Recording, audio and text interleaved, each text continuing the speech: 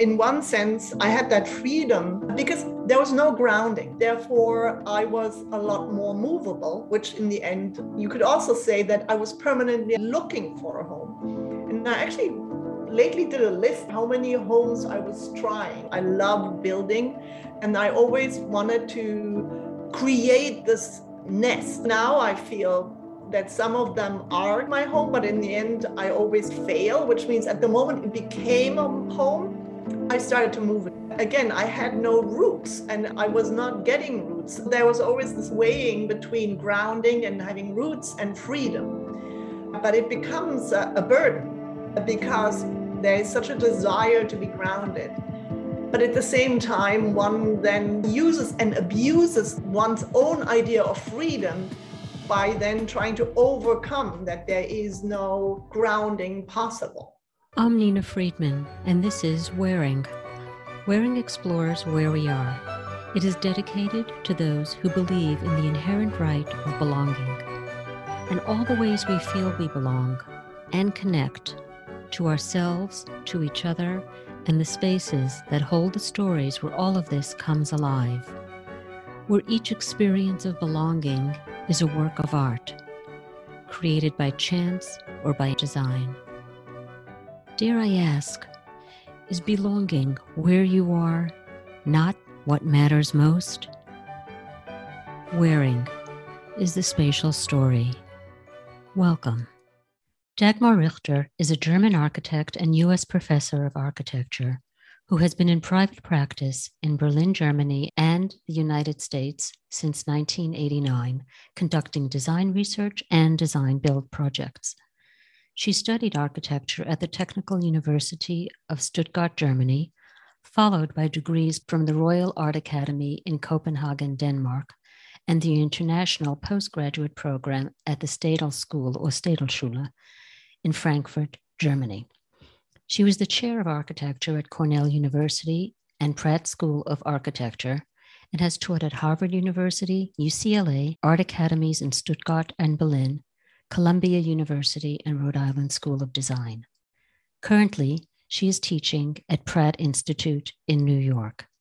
She has lectured internationally, published 2 monographs, and has exhibited her design work around the world. I have invited her to speak about her work and teaching, but specifically, I am interested in speaking with her about the impact of her German identity, born post-World War II, and how this identity has been woven into her life, places she has lived, and her work. Welcome, Dagmar. Thank you so much for joining me today. Thank you for inviting me. It's a privilege to be in this podcast.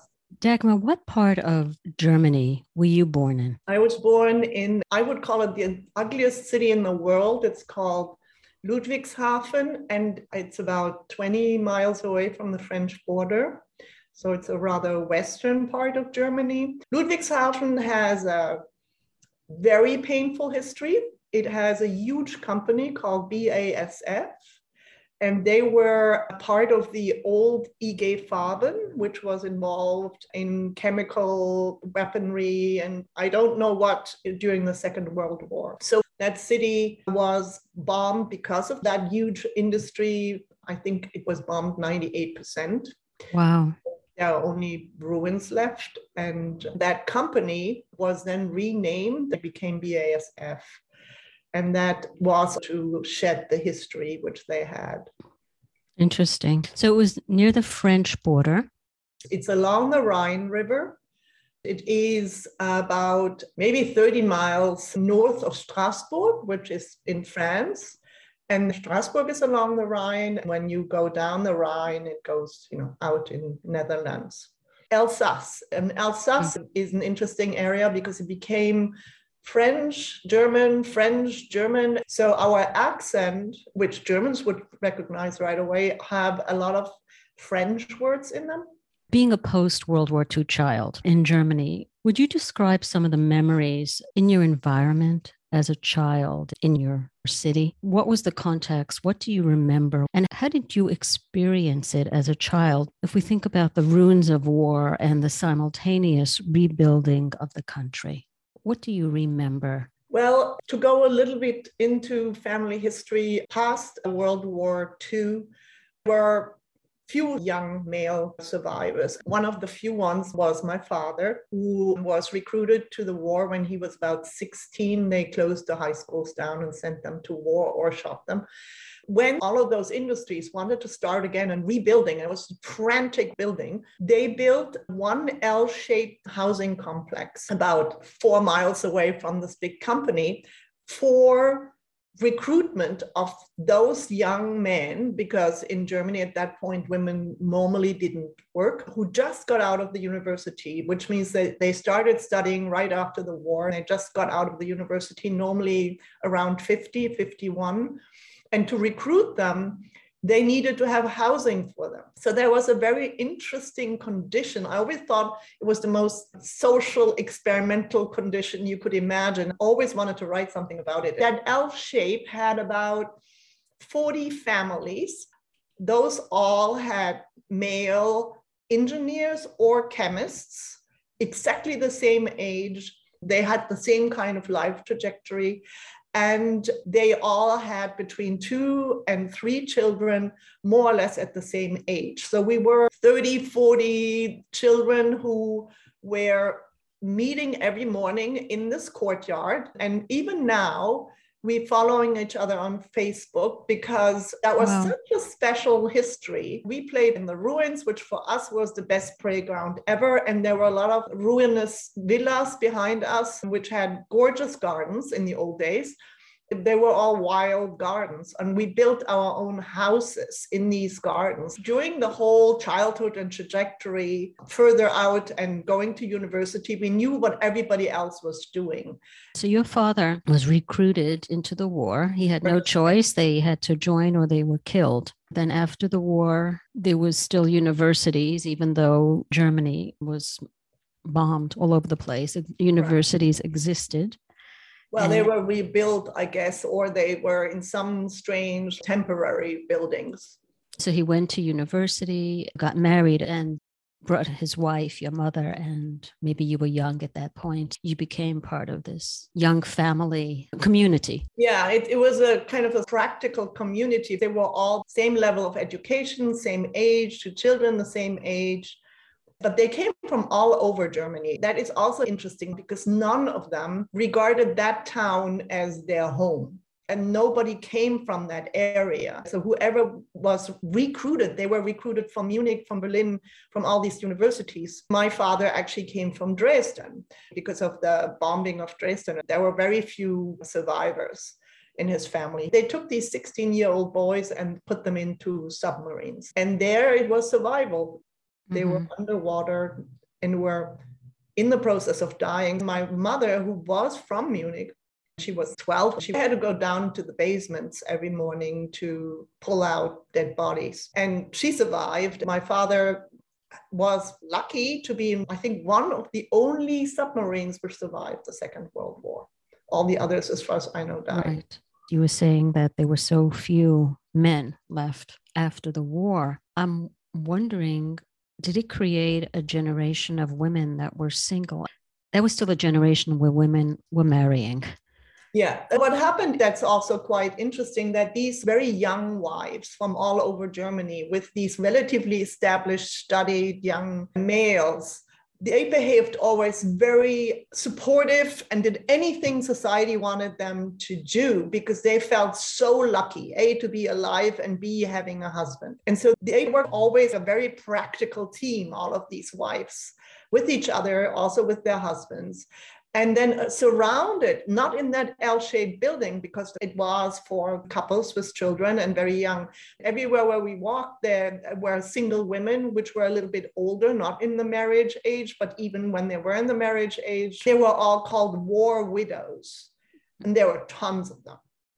Yeah, so they were either never married, I guess, or married and having lost somebody. They were still called widows.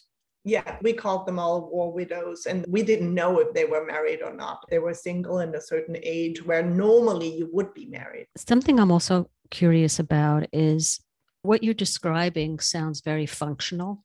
Life is set up. You have a home, you have your family, everything's clean, and you go to work, etc. But I think after the war, I mean, there was this time of survival, right? I think what you're describing is a period that came afterwards. Yeah. I mean, in one sense, practically, these women tried to create the idea of a family. So, what I told you about my father and his story of survival in a submarine, or my mother talking about pulling dead bodies out of basements in Munich, that was one single evening. It was the only evening we ever heard about their childhood. They also never talked about their parents. There was always a huge atmosphere of guilt and shame. So, in a sense, we grew up without a family narrative, and in that sense, also without an identity besides a shameful one. And we experienced an enormous amount of silence about history, which means that there was just practical answers, what to eat, how to get the food. When we asked questions as children, we were sent out of the room, or it's not important right now. I want to dig into this a little bit more deeply because there was a process, I imagine, for you on how you discovered the wider narrative and what you describe as playing in the ruins, and that's the greatest playground, and you built these little homes there. This is the innocence of childhood. You don't know any different. No, we didn't at that point. This is Nina Friedman, and I'm speaking with Dagmar Richter, a German architect and U.S. professor of architecture. We are speaking about the impact of being born in Germany post-World War II as part of the generation granted the title of those with grace of late births, on her work, identity, and places she has lived. Aside from this one night of conversation, how did you discover and find out the story? How did you piece it together? And then what did you really find out?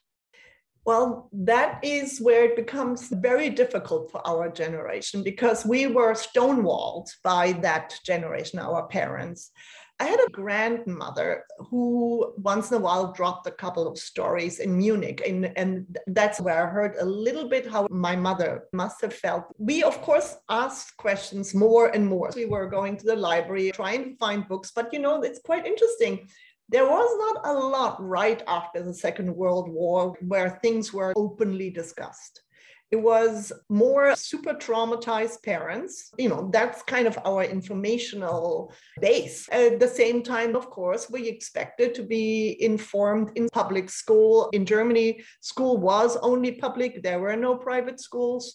The schools were good.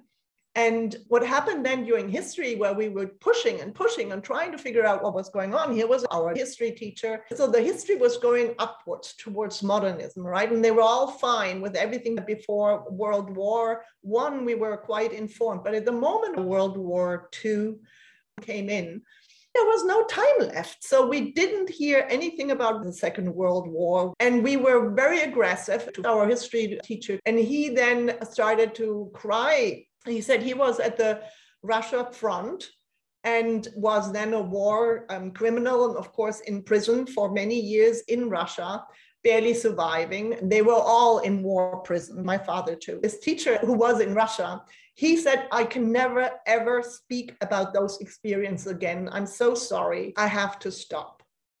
So we did not hear anything about the German history in school either, particularly not about the Second World War. Then in the first years in college, we go to school for 13 years, and after that we study total specialization. There is no general education at the university. Going back again to your parents' experience and how you found out and pieced all these things together, were there any other facts that you found out about your mother's experience? I did not find anything out because she was an absolute wall of silence.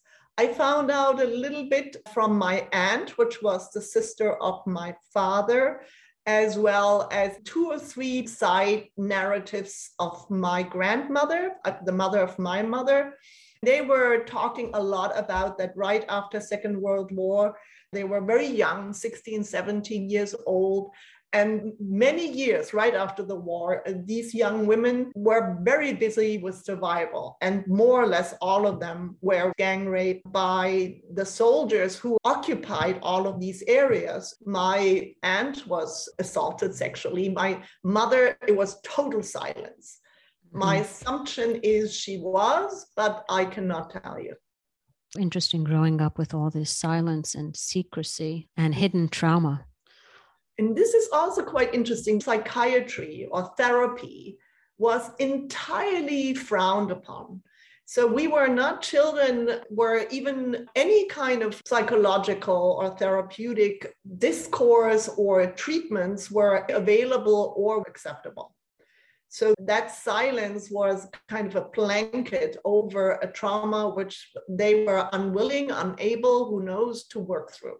Right. And they didn't take advantage of any therapeutic treatment, even as they got older, I would imagine, when it became more popular.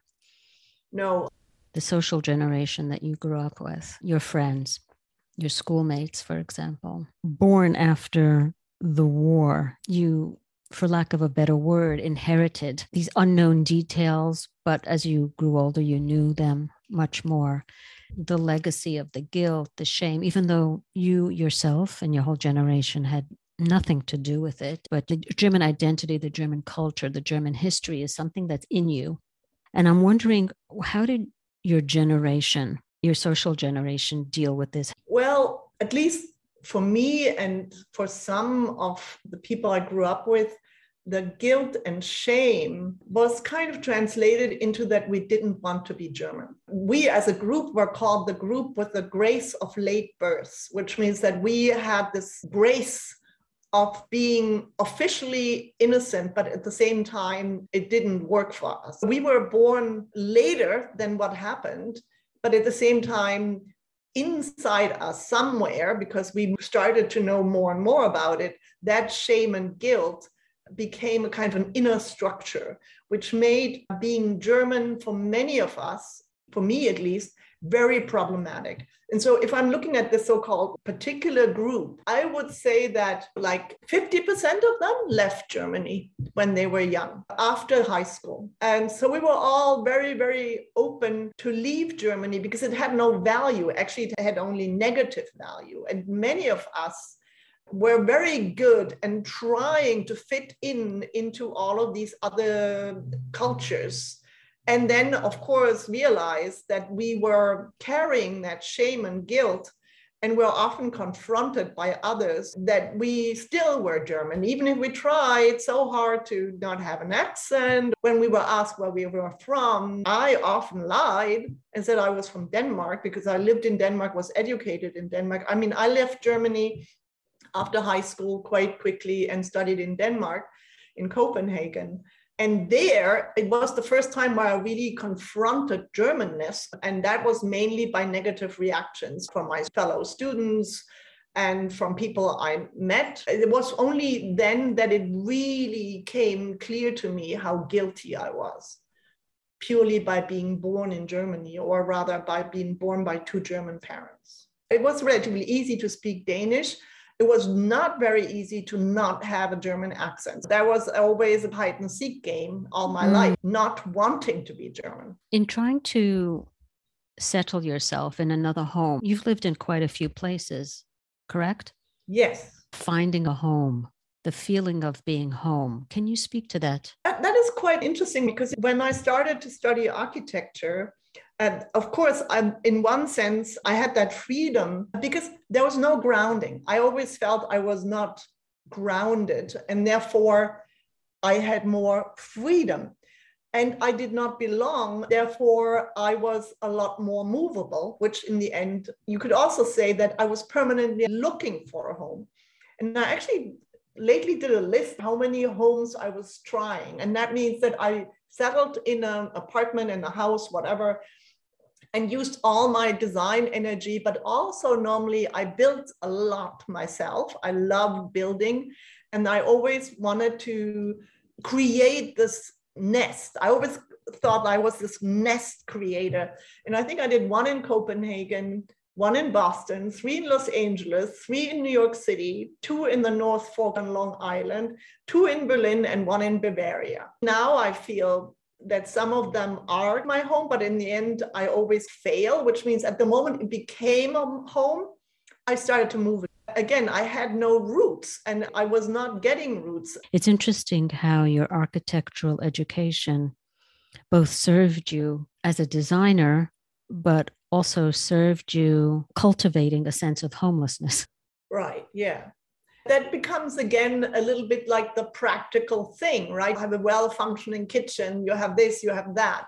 And since I don't have any roots, it was relatively easy for me to move on and leave everything behind. I always had this little box of things which were the only items which were from my family history. The things from my family fit in half of a suitcase, and the rest are always left behind. Often I rented these things out fully furnished because, I was done. I mean, I didn't need any of it anymore. Your capacity to leave is strong. Yes, there was always this weighing between grounding and having roots and freedom. But it becomes a burden because there is such a desire to be grounded. But at the same time, one then kind of uses and abuses one's own idea of freedom by then trying to overcome that there is no grounding possible. Another architect without this history might buy properties with the idea of development to maybe not even live there, but that was not the way you approached it. No, not at all. I mean, I was not doing that. It's kind of interesting because, as I'm doing this, I'm touching all surfaces. They have to belong to me in order to do that. In all of them, I lived minimum 2-3 years. I was always very slow. My children complained bitterly that they were always in a construction site. I was never ready. And at the moment it was ready, now we're having a home, I moved again. This is Nina Friedman, and I'm speaking with Dagmar Richter, a German architect and U.S. professor of architecture. We are speaking about the impact of being born in Germany post-World War II as part of the generation granted the title of those with grace of late births, on her work, identity, and places she has lived. I would like to talk a little bit more about your work. First, let's talk about some of your early projects. There are 3 that I'm thinking of, and I'm sure they have theme relationships with each other. One is the Mapping Berlin competition that you've done. The other is the work on Potsdamer Platz, and then the Prague National Library competition. I'd love to hear more about these and how they relate potentially to these ideas that you grew up with, these secrets of uncovering. So let's talk about the first one, where there's an image which was called Mapping Berlin, which I did as a research actually, and then used that research to enter a competition that was probably in the 90s, I'm not sure. There was a huge worldwide competition for the new government buildings for the reunited Germany. So the old Reichstag, a word which I can barely say because it has the word Reich in it, was actually a ruin because it was exactly between socialist Germany in the wall area and the capitalist area in Berlin Island. That was now again the new center of government, which we were kind of nervous about because after Second World War, German government was in a tiny little town in Western Germany. The Eastern socialists stayed in Berlin and had no trouble with having that as the capital, but the Western Germans had big difficulties having Berlin again as a capital. But they decided after they were reunited to create a new capital in Berlin. This was after the wall fell? Yes. But right away, they were very busy building up this unified Germany. A lot of building activities going on in Berlin. So my competition entry was all about how to deconstruct the Reichstag. And I got very interested in the philosophy of deconstruction and how to deconstruct the image of Berlin, which was based on Albert Speer's Berlin plan, and which had to do with the big north-south axes, with all their celebrative huge buildings and monumental structures which they were planning. When Berlin was more or less bombed to 98% right before the World War was over, Mr. Speer said that he was very happy that Berlin was bombed so much. Of course, he was totally convinced that Germany will win, so he could finally build his image of Berlin as the absolute capital. For me, it was such a horrible setup. In this mapping, it was all about how to deal with this north-south axis, how to do culturally multiple readings of the map. I was very interested in the different traces which were happening in that city over many different centuries. It may be because of my upbringing, I was very engaged in deconstruction. I didn't want form and space in architecture to be smooth. That Berlin map invites resistance. And because of that, I thought it is a space which would invite engagement, because I think if someone is not inclined to resist what is happening, then there is not necessarily an engagement, a cultural engagement happening. So I think that my history was a good base for me in my work to create these kinds of projects, which in themselves were more meant to be works which are exhibited, published for discourse. I was not going to build billion-dollar projects and make them all easily consumable. The stuff was not easy to consume. Can you speak a little bit more about what you mean about architecture not being smooth and how it invites resistance? There are listeners to this podcast who are not designers or architects, so I just want to clarify that. And also an example of the traces. Right. So when I was younger as an architectural student, we studied very often under this ideology of modernism. Everything was supposed to be functioning smoothly. For example, the Frankfurt kitchen. There was never a questioning of the role of the new housewife now in this super modern Frankfurt kitchen. It was never about the role of the woman or children or relationships or culture. It was all about how you move in that space so that you can be most effective.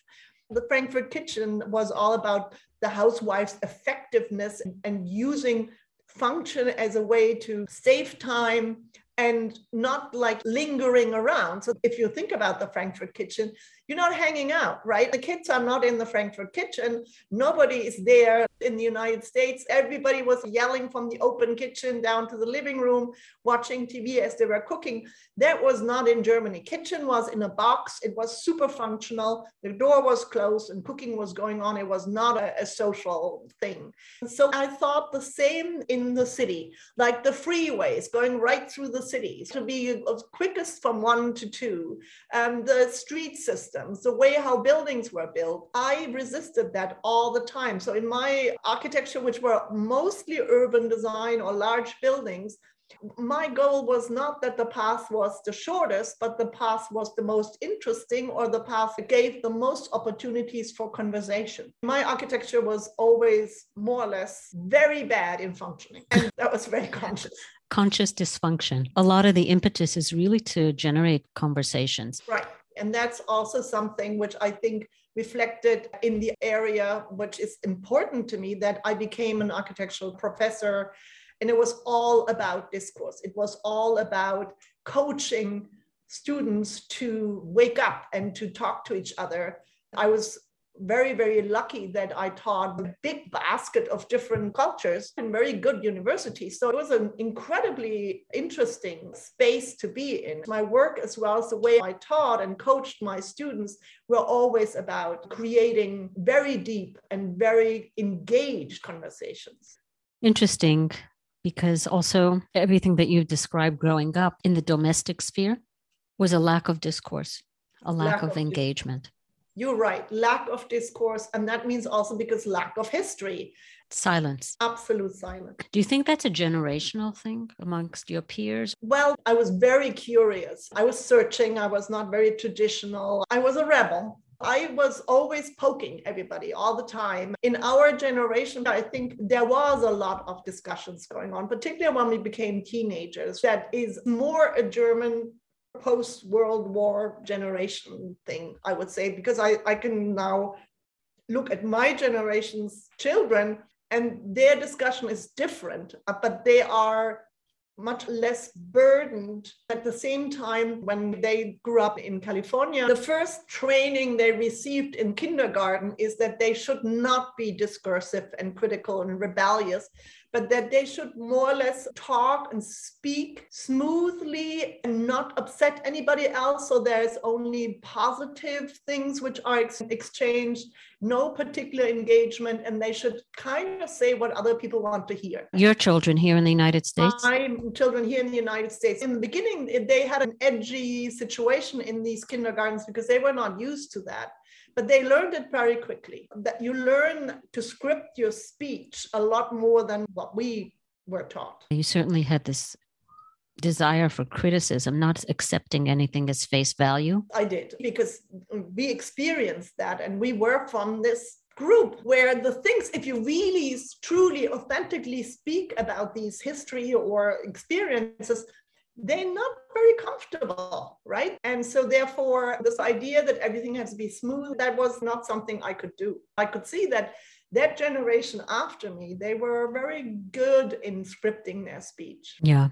Going back to the work that you were discussing, the Mapping Berlin and the competition that you were working on, the Prague National Library competition, did you do that in a similar time period? So the Berlin mapping was somewhere in the beginning of the 90s, but the other project, which you also mentioned, the Berlin 3 city drawings, they were somewhere in the beginning of the 80s. It was the first exhibition they did. That was before the wall came down, an exhibition about the Berlin Wall, or about Berlin per se as a space, West Berlin, East Berlin, and so on.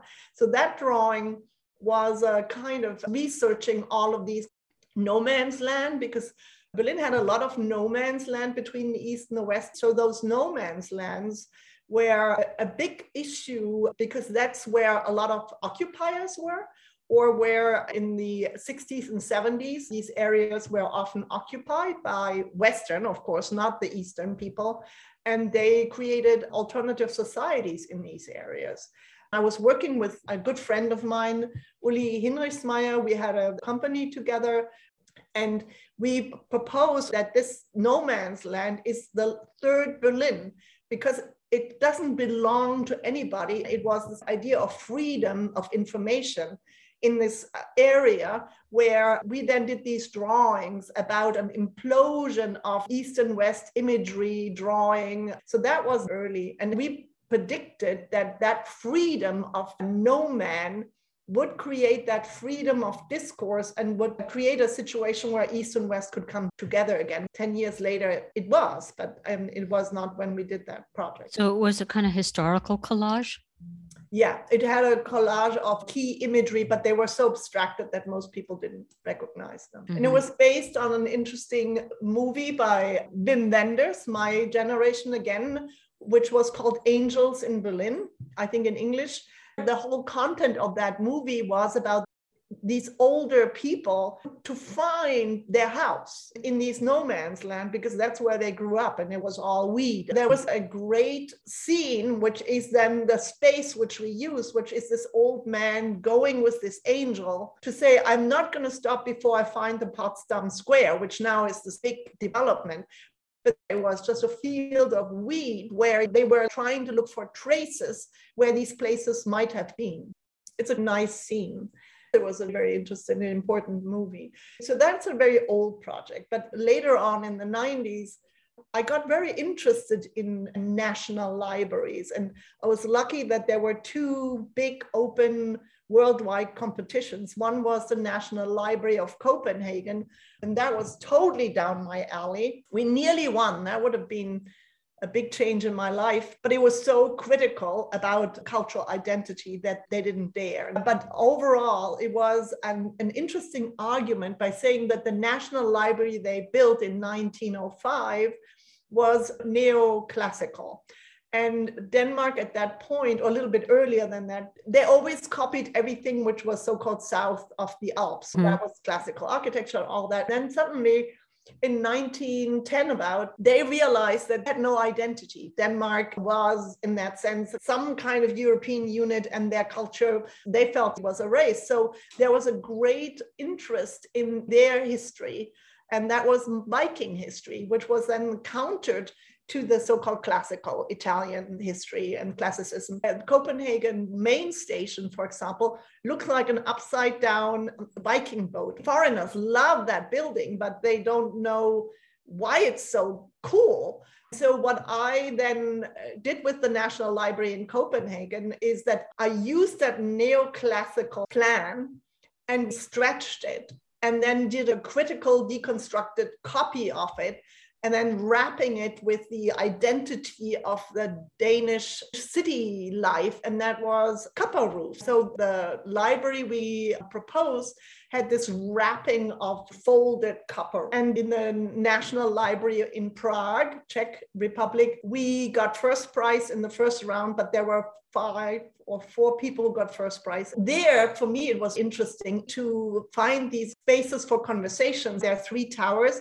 One is storage, one is reading, one is where the books are. So you always had to pick up the books and then go between those 3 towers through these bridges to then get to the other place. Again, it wasn't smooth. You had to walk, you had to go by people. The idea was that it was wrapped by this kind of cloth, and that cloth had something to do with Gary's building there, which was related to, I think in English it's called the Tin Drum. It's a German narrative where belonging for that child had to do with hiding under the mother's skirt and peeking out underneath the skirt to learn more about the domestic family history. So it was then wrapped in this skirt where you peeked underneath in order to learn more about your identity. You were held in security. That was the idea. But inside there was this lively exchange, hopefully, going on.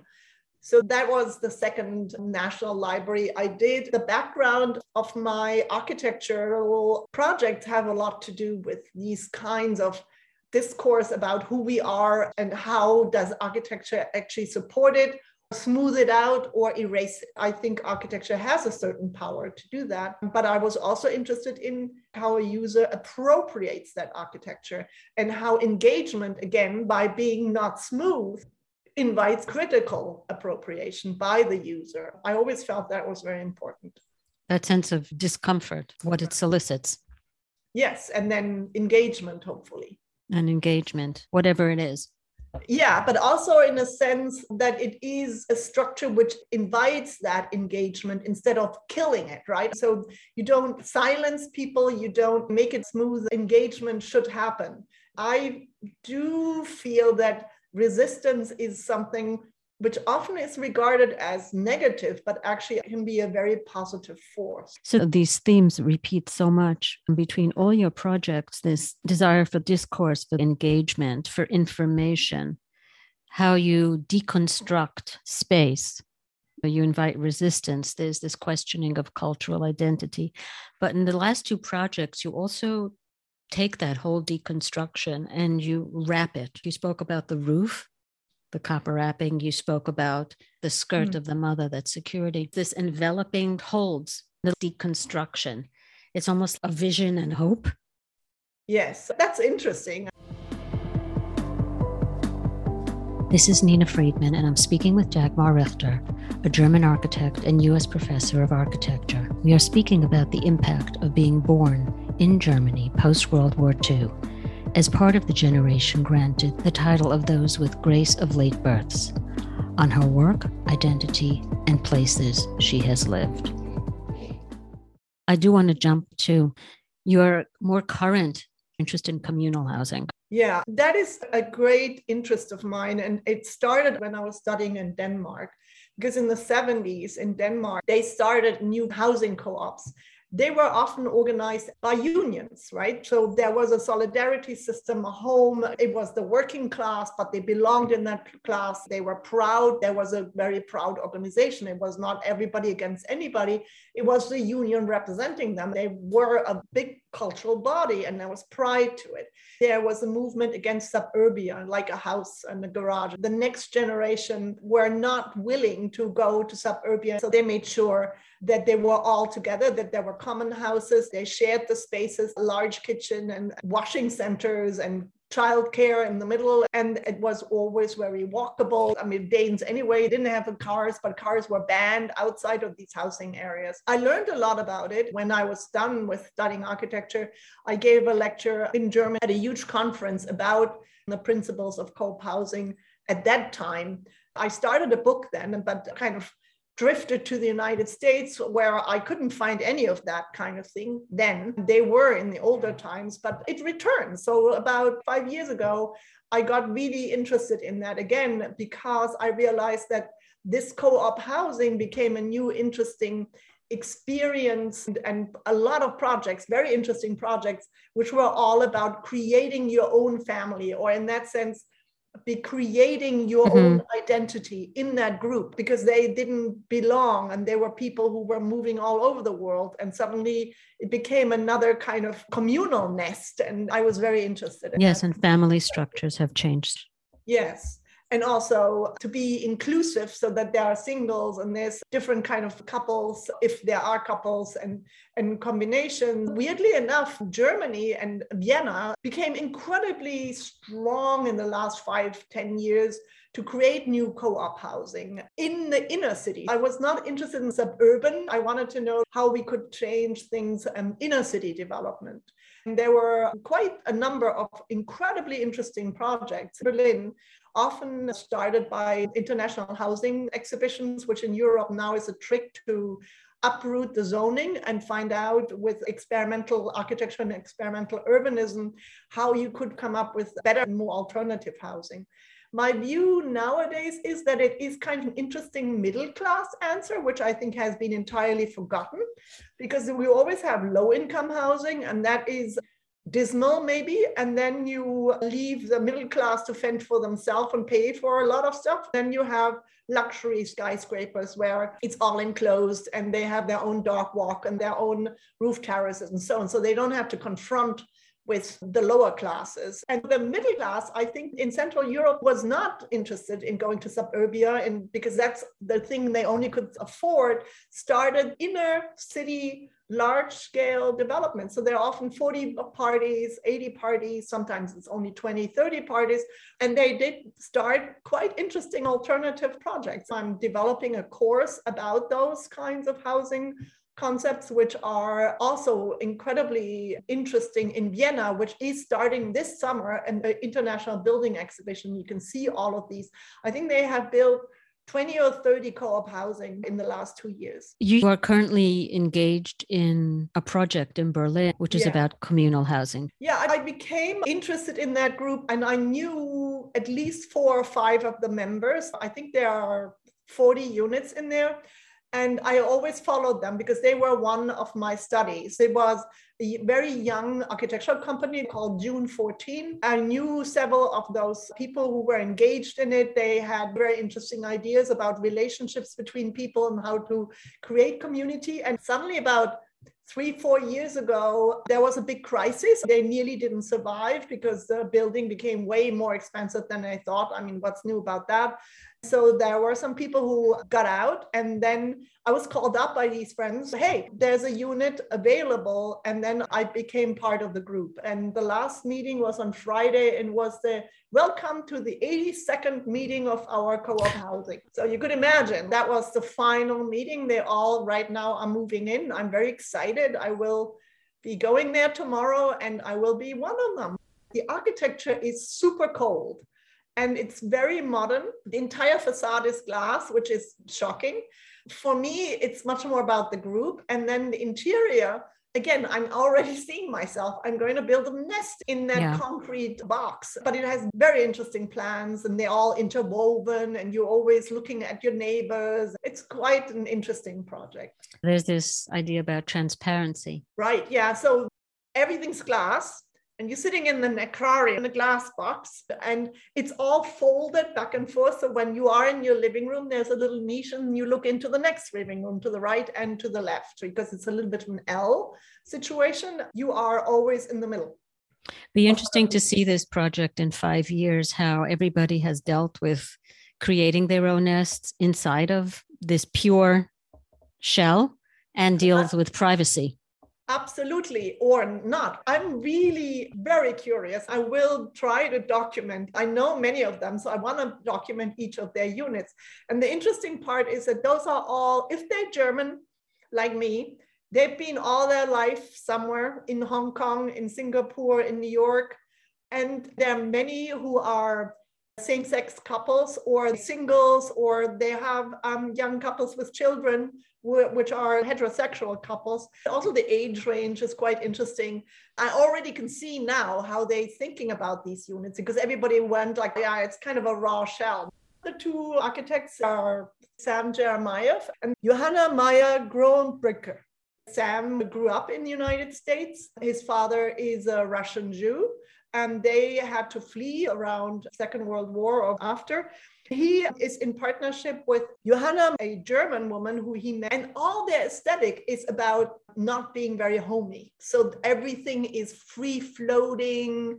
They hate cabinets. They want everything to be raw. It's super interesting. Members in that group might react to it differently, but we will see. Inclusivity and democracy is not always working the way you think it's going to work. It's devoid of any personality. It's devoid, not even the word hominess. It's devoid of any identity.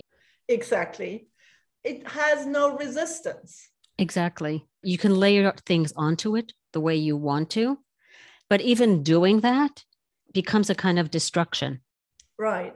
I'm really very, very interested in that particular kind of situation. I mean, I'm also studying a lot of other groups. That particular house is called Building Group Khufu 142. I will get very engaged and analyze it, I think, a lot more thoroughly than they have thought about it.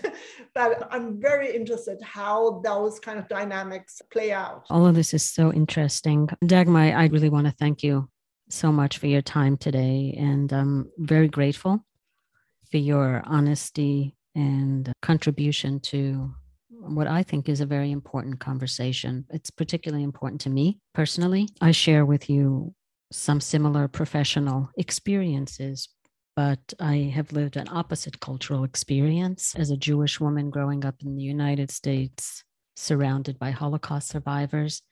We haven't spoken about that at all during this conversation, but it's been important for me to talk about this with you and to gain that understanding that you've shared today. And I'm particularly moved by the impact of the post-war legacy that you have held and your willingness to share it and learning how it has shaped your life's work. Thank you, Nina, for inviting me. I really enjoyed this conversation, of course, and I must say that I learned a lot. Your podcasts are so inspiring to me, and I hope I will listen to many in the future. Thank you so much, Dagmar. Dear listeners, thank you for being here. I invite you to reflect on what you've heard today and send your thoughts or stories. We would love to hear from you. Stay in touch on Facebook, Instagram, or on our website, thewaring.com. Subscribe free to Waring wherever you get your podcasts so that you are alerted when the next episode airs. Waring is a pro bono initiative of Dreamland Creative Projects, which provides architectural and interior design services for the places where we live, heal, age, and inspire. If you wish to have a design consultation, visit dreamlandcreativeprojects.com or email me, nina@dreamlandcreativeprojects.com. Until we meet again, goodbye from Waring.